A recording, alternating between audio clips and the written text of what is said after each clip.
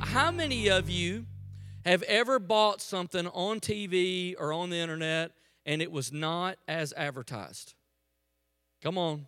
Come on. No, come on. There's more of you than that. I asked you last month how many of you bought stuff online. It's almost all of you. So I know everybody's bought something on TV, and you got that thing on. What is this? This is not what I ordered. So I thought I'd show you some of those products this morning. Here's the first one. This is called the Flowbee. Now, apparently, this is Jeff Foxworthy before he made it. And, it's kind of, no, I'm joking. It's not really Jeff Foxworthy. It looks like him. This is a vacuum cleaner meets scissors. And you vacuum your hair up, and it cuts it off. I don't know. That's funny to me. All right. Here's the next one, which really has, this is the T-Rex wall sculpture. Fantastic gift idea, by the way. I can't imagine a bigger piece of junk than that right there. All right. Vitamin donuts. What has happened to our nutrition? Vitamin, it's okay that it's a donut. It's been fortified with vitamins. You believe this? Here's one. 7-Up for babies. Mom, if you really care about your children, go ahead and mix a little 7-Up in their milk. Get them addicted early to the caffeine and the sugar. It'll be fantastic, as they grow up fully addicted to 7-Up. All right, here's the last one. This one blows my mind. Dieting with sugar. Sugar just might be the willpower you need to curb your appetite. Really? I have totally overlooked that. I didn't know a pound of Skittles is the thing I've been missing to really take the weight off. Sugar. Can you believe some of the things that have been stated on television, on the internet? Do you ever get the feeling somebody's lying to us? Everyone knows what it feels like to have someone lie to them. And it doesn't feel good, does it? So in this series, here's what we've been talking about. We've been talking about sometimes your journey with God is not so much about what you add or what you take in, but what you let go of. In other words, the enemy wants you so weighted down and so burdened down and so overwhelmed and so filled with bondage that you are stuck. And the only things that can hurt you are the things that you won't let go of. You refuse to release them. So that's what we've been talking about in this series. What are some things that we need to let go of in order to become as free as God wants us to be? Because here's what my prayer is, as we journey through January and we get to the end of this month, this end of this 21 days, there's going to come a freedom in your life and in your home and your marriage, in your family, and in this church that we've never seen. But to do that, there's some stuff you and I got to let go of. There's some stuff we held on to in 2018 we can't hold on to in 2019. Last week we talked about letting go of idols. If you missed that message, you can get it on our podcast. Today, we're going to talk about letting go of lies. Letting go of lies. I don't know if you know this or not, but you and I are absolutely being lied to. We're being lied to. And that might sound a little heavy, but follow me. Our picture of Satan has got to change. We think he's in a Halloween costume with a pitchfork and he's a cartoon character. But that's not really how we understand him in Scripture. He's a master of deceit. He's a master of cover-up and misdirection, and he's not a cartoon character. The first time we see Satan's entrance on the earth, he has already lied to and deceived the first people, Adam and Eve, who ever lived. So this morning, if it's okay, what I want to do is I want to drag some of his lies out here in the light so we can see them.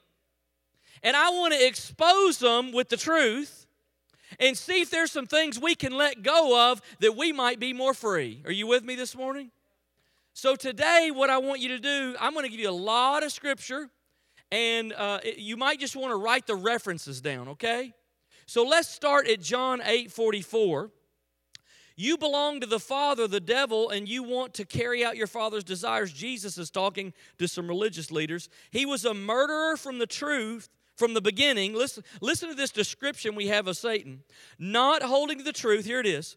For there is no truth in him. This is a description of Satan.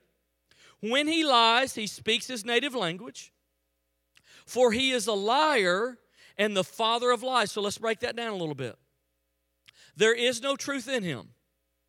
There is no source of reality or truth in him. His native language is lying. Some people's native language is English or Spanish or Chinese or something else. Satan's native language is lie. Like that's what he speaks, that's what he knows, that's how he talks. Furthermore, the verse says he is a liar. And not only is he a liar, watch this, he's the father of lies. Not only does he tell lies, he produces lies. His offspring are lies. He doesn't know how to do anything else. He's the source of lies. You thought Scrooge and the Grinch were mean. This guy's in a whole nother category. 2 Corinthians 11:14 says, and no wonder, for Satan himself masquerades as an angel of light. Not only does he tell lies, his approach is deceitful.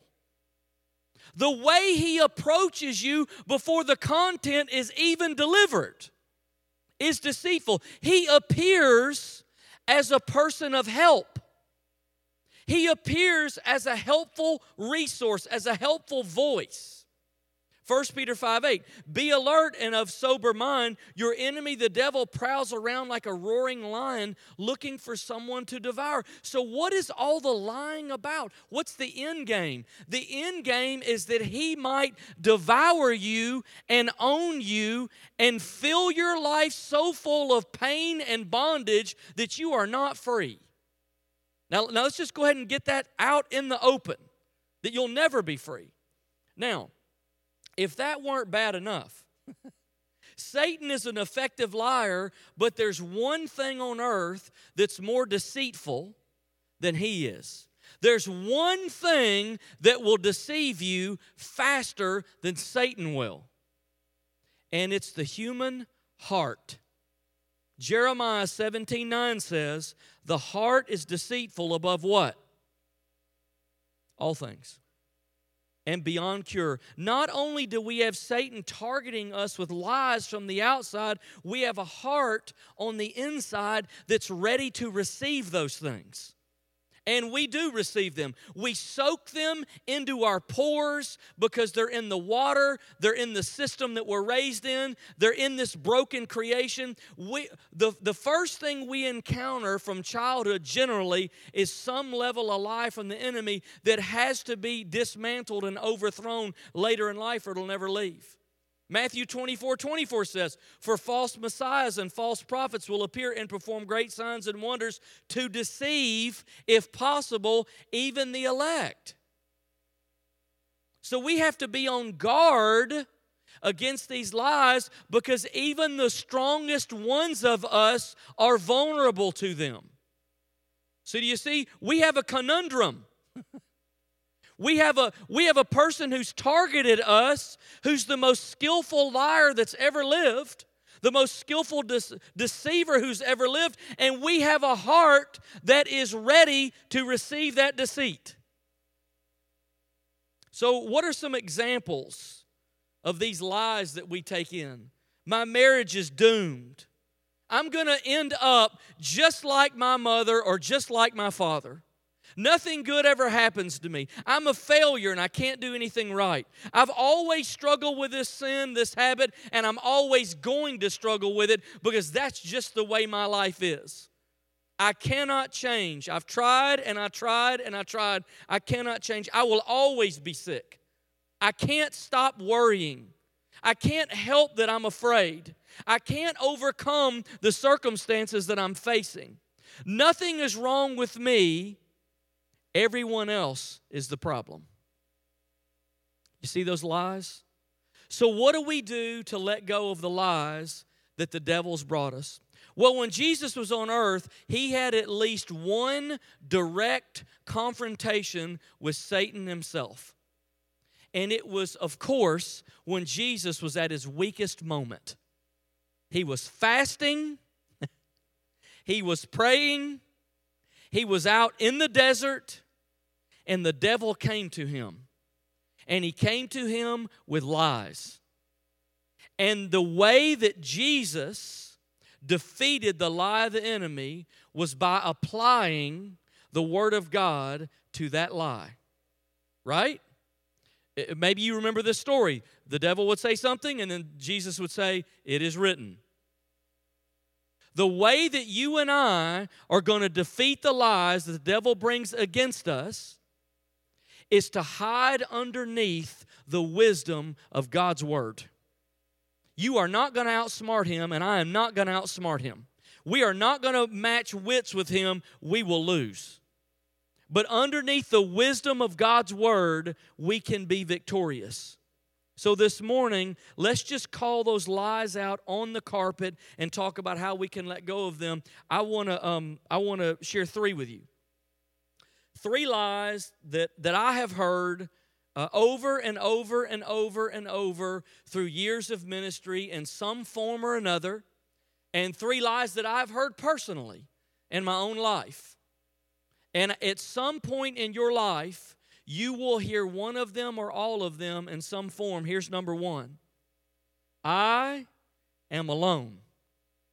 Satan wants you alone because you are weaker than you think you are when you are alone. That's why in Kingwood we say life is better together, because it really is better together.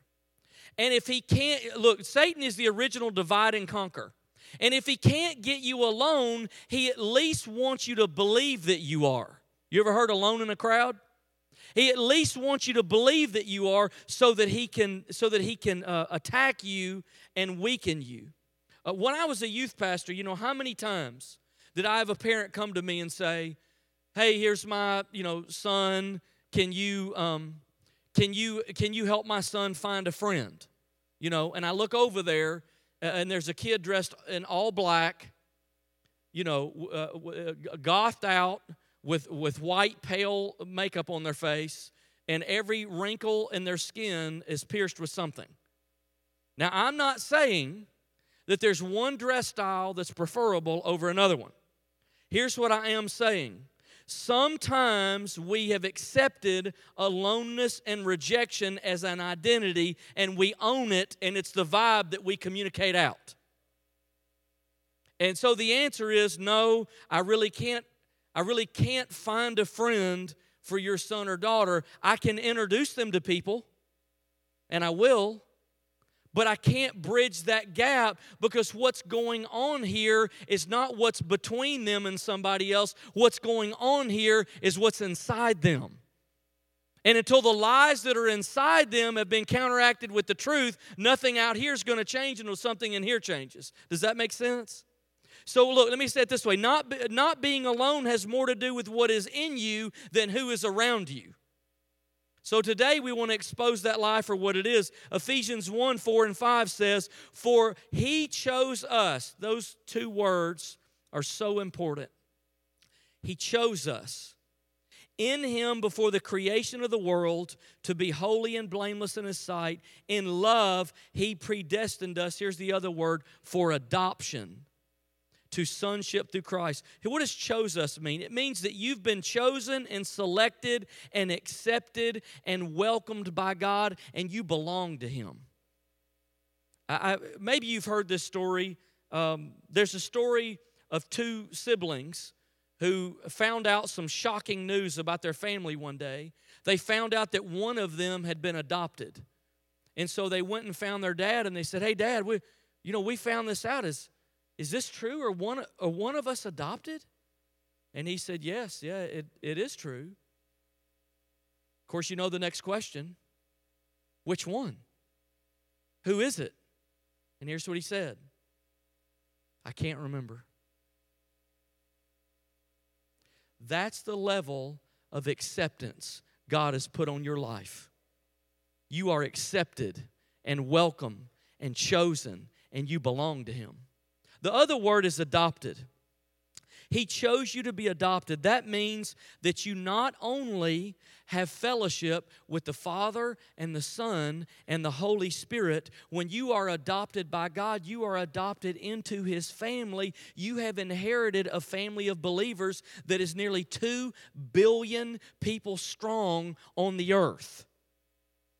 So every time I go on a missions trip or something and I travel to another country, I am always amazed at the level that other Christians will go to roll out the red carpet and welcome us who are coming into town as if somebody really important was coming into town, and we are virtual strangers to those people.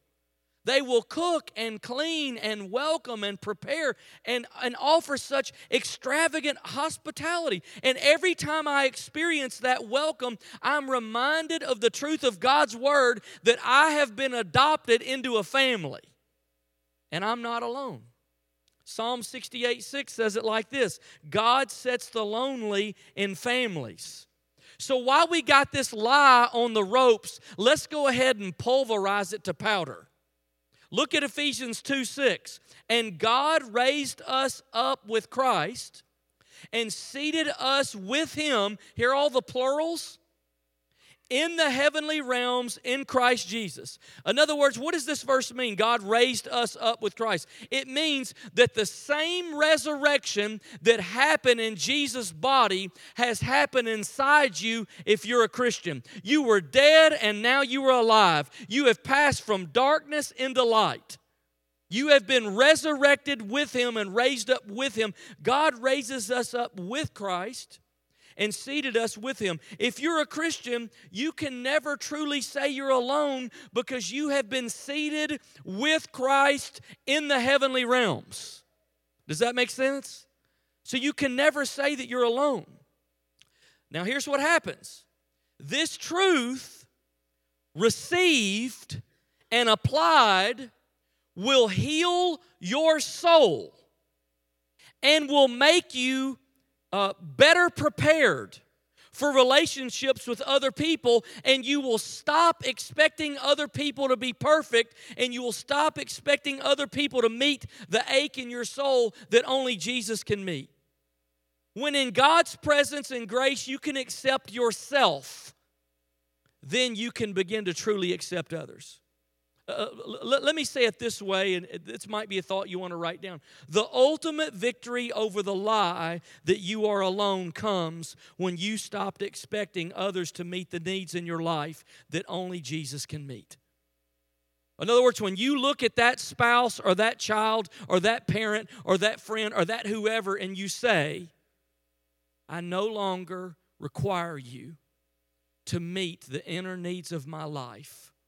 I release you from that obligation and I transfer, because you can't meet them and you're not designed to meet them.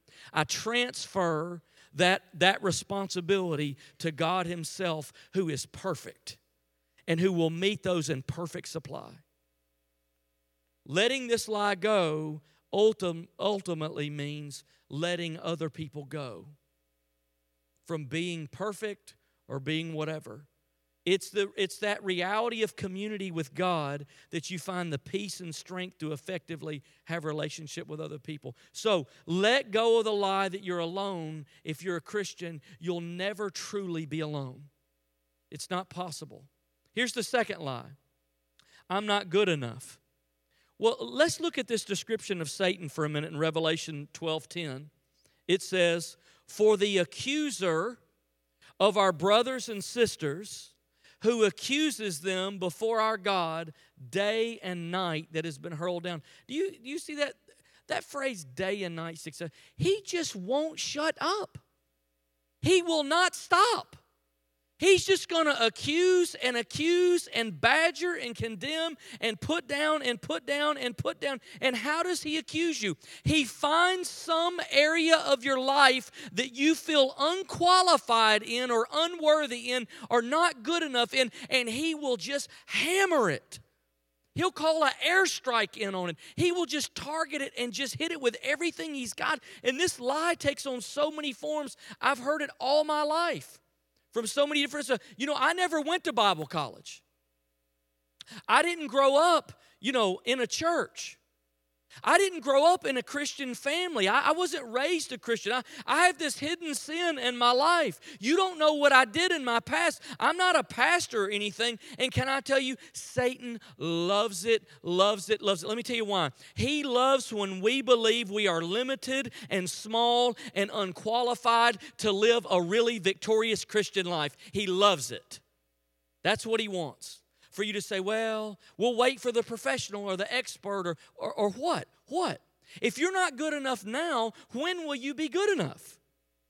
And if you're not good enough now, what will it take in order for you to become good enough? What needs to change? Let's go ahead and call this what it is. It's a lie. Romans 8:1 says, therefore there is now no condemnation for those who are in Christ Jesus. There is no condemnation to those. If you have a real relationship with Jesus, God has washed your sin, forgiven you, and set you on a new path, and there's no condemnation or shame for the things that you've done in your past.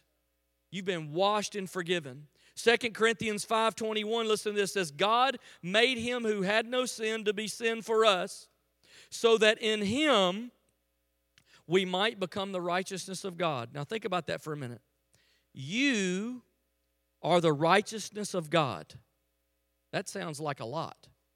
What does it mean if you're a believer that you're the righteousness of God? It means that God took all of Jesus' holiness, all of his sinless life, all of his death, and all of his resurrection, and he gave it to you. That's what it means. And as you receive that, you have every right under God to live a fully righteous and whole life. You are worthy. And you are worthy because God made you worthy. You are good enough because God made you good enough. And furthermore, he gave you the Holy Spirit to help you. Final lie. God doesn't love me. I believe this is Satan's greatest lie, because the defining characteristic of God is love. And I believe Satan's greatest target is at the character of God. And his defining characteristic is love. So Satan targets this lie with full force. He tries to sow it in, this belief in us as young as possible through doubts and fears and experiences that just seem to prove to us that God doesn't love us. You hear it in stories like, well, if God loved me, then why did this happen? If God is love, then how is the world the way it is? And let me tell you where this lie started. In the Garden of Eden. Do you remember when the enemy approached Adam and Eve? And what does he say? He says, God doesn't want you to eat from this tree because he knows if you do, you'll be as smart as he is. Basically what he's saying. What is he doubting? He's doubting God's motives. What he's trying to say is God's not good. Why would God not be good? Because God doesn't love you. God doesn't have your best interest at heart. That's what he's trying to say. So let's just go ahead and call this what it is. It's a lie. Every time you and I ever feel like God doesn't love us, every time we entertain the thought that God doesn't love us, we're entertaining a lie. 1 John 4:8 says, whoever does not love does not know God, because God is what? God's love. That's who God is. God does a lot of things, but God is love. 1 John 4:10, this is love, not that we loved God, but that he loved us and sent his son as an atoning sacrifice. God proved his love for you and I by sending his son Jesus to walk on the earth, to live as a human, to suffer as a human, to be tried and executed as a human, and then to come back from the dead. God proved his love. That's what love looks like. It's unselfish, and it's sacrificial, and it acts. Paul the Apostle was so convinced of God's love that he wrote this, Romans 8:38. For I am convinced that neither life, neither death nor life, neither angels nor demons, neither the present nor the future, nor any powers, neither height nor depth, nor anything else in all creation will be able to separate us from the love of God that is in Christ Jesus our Lord. I want to be as convinced as Paul is. Don't you? I want to be as convinced as he is that there's absolutely no force on earth that could ever separate me from God's love. This lie is so deeply ingrained in us that it takes a while for most of us to get it out. In 2007, I was in a master's degree program that was really very helpful for me.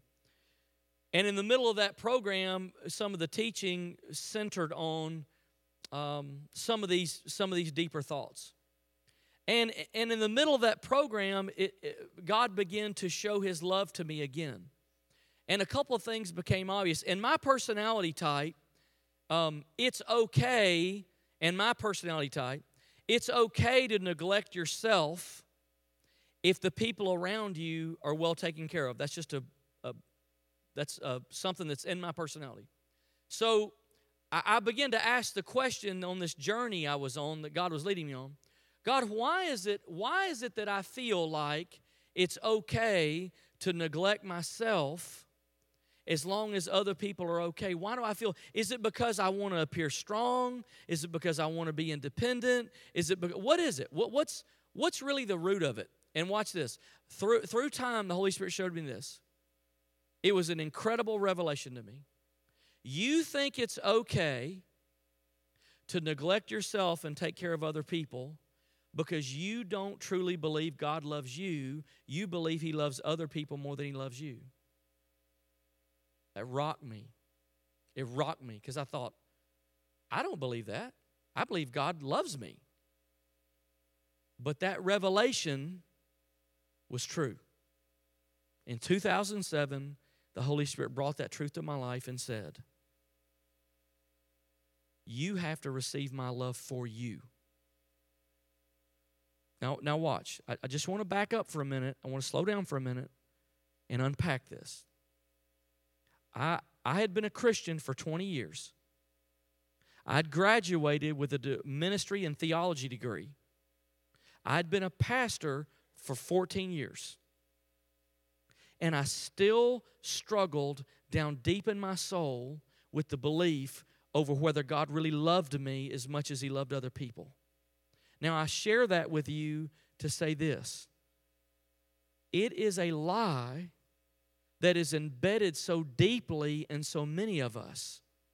It does not come out easily. It is deep down in the fabric of many of our personalities, our experiences, our childhood, our lives.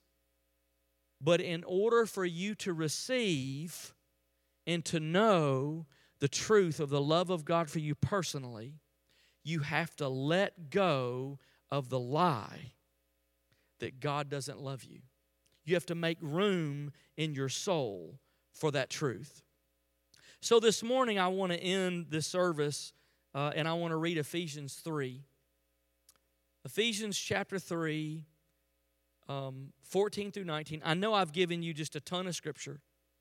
If I could only give you one, this would be the one.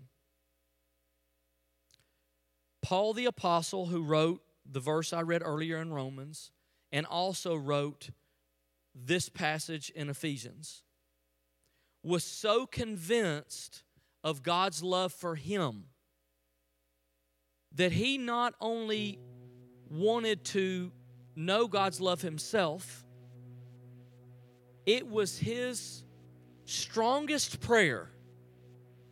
It was his greatest intention and his greatest ambition that the people that he served and the people that he taught and the people that he led would know the love of God. Because that changes everything. And I want you to hear it this morning from that perspective. Here's Paul's prayer, and just hear it this morning as a prayer for you. For this reason, I kneel before the Father, from whom every family in heaven and on earth derives its name. I pray that out of His glorious riches, He may strengthen you with power through the Holy Spirit in your inner being, so that Christ may dwell in your hearts through faith. And I pray, here it is, that you, being rooted and established in love, may have power together with all the Lord's holy people. For what? For what? What does Paul desperately want you to have power to do? To conquer the world? To build a business? To become famous? What does he want you to have power to do? Listen to this.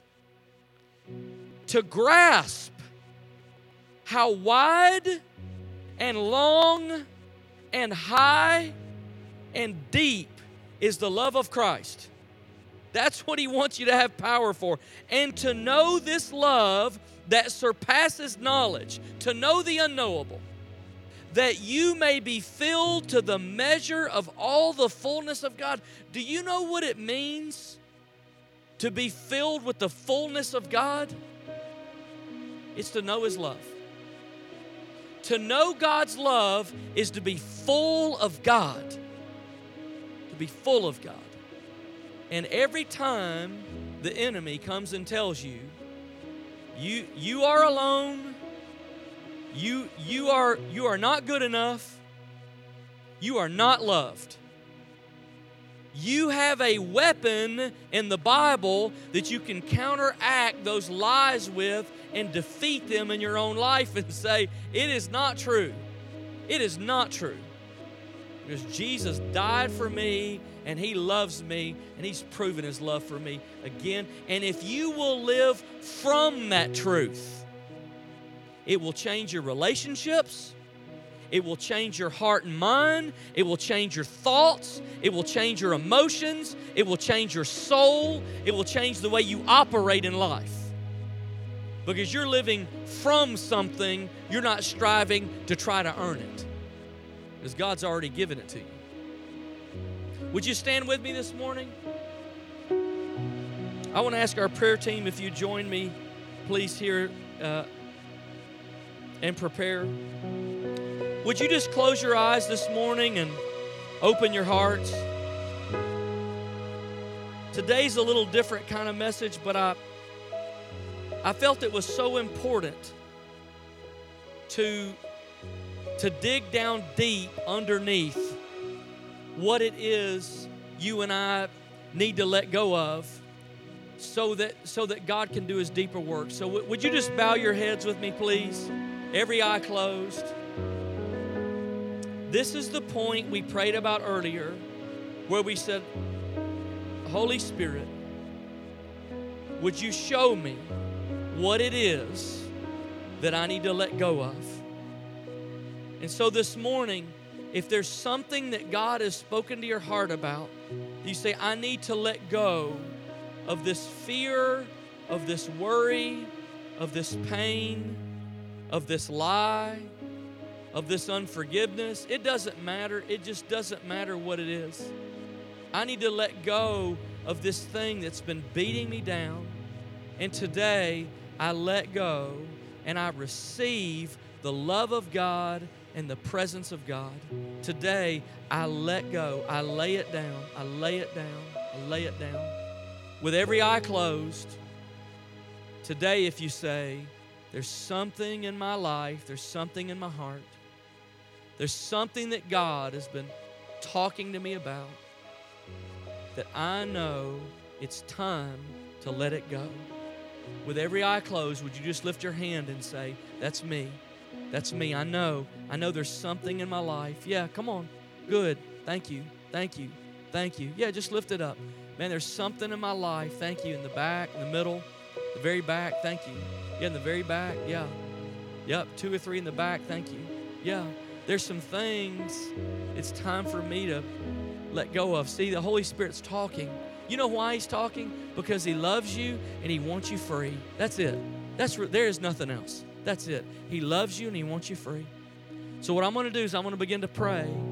And as I begin to pray, if you lifted your hand, I want you to come and find one of our prayer team and just say, hey, I believe God wants to do something in my life. And as you respond, what's going to happen is you're going to lay that thing down and you're going to take up God's word. You're going to take up His presence. You're going to take up His love. Maybe you have a need of some kind and you need prayer today. As I begin to pray, I want you to come. So as I start to pray, I want you to go ahead and move out. Lord, I thank you today for the grace of Jesus Christ. I thank you for the love of God that does not waver. I thank you that you are faithful. And I thank you to expose the lie and the enemy and the mistreatment of the enemy. And you've come to offer freedom and peace and joy and love and wholeness and strength. And so today, Lord, as we've gathered together, as we respond now to you, Lord, move in this place. Come on, as the worship team begins to sing, would you just pray, Lord, move in this place. God, let the move of your Spirit happen. Lord, let the wind of your Spirit blow through this place. Come on, if you need prayer, we want you to come. Lift up your hands, receive now. Receive now. Lord, we let go. Here in the presence We lay down. Lord, we lay these things down at your feet. mercy is falling, falling. Lift up your hands, receive it now. Here in the presence of the Lord.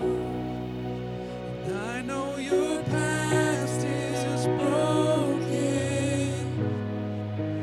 You can move on, it's over now. Here in the presence of the Lord. Come on, everybody sing that. I know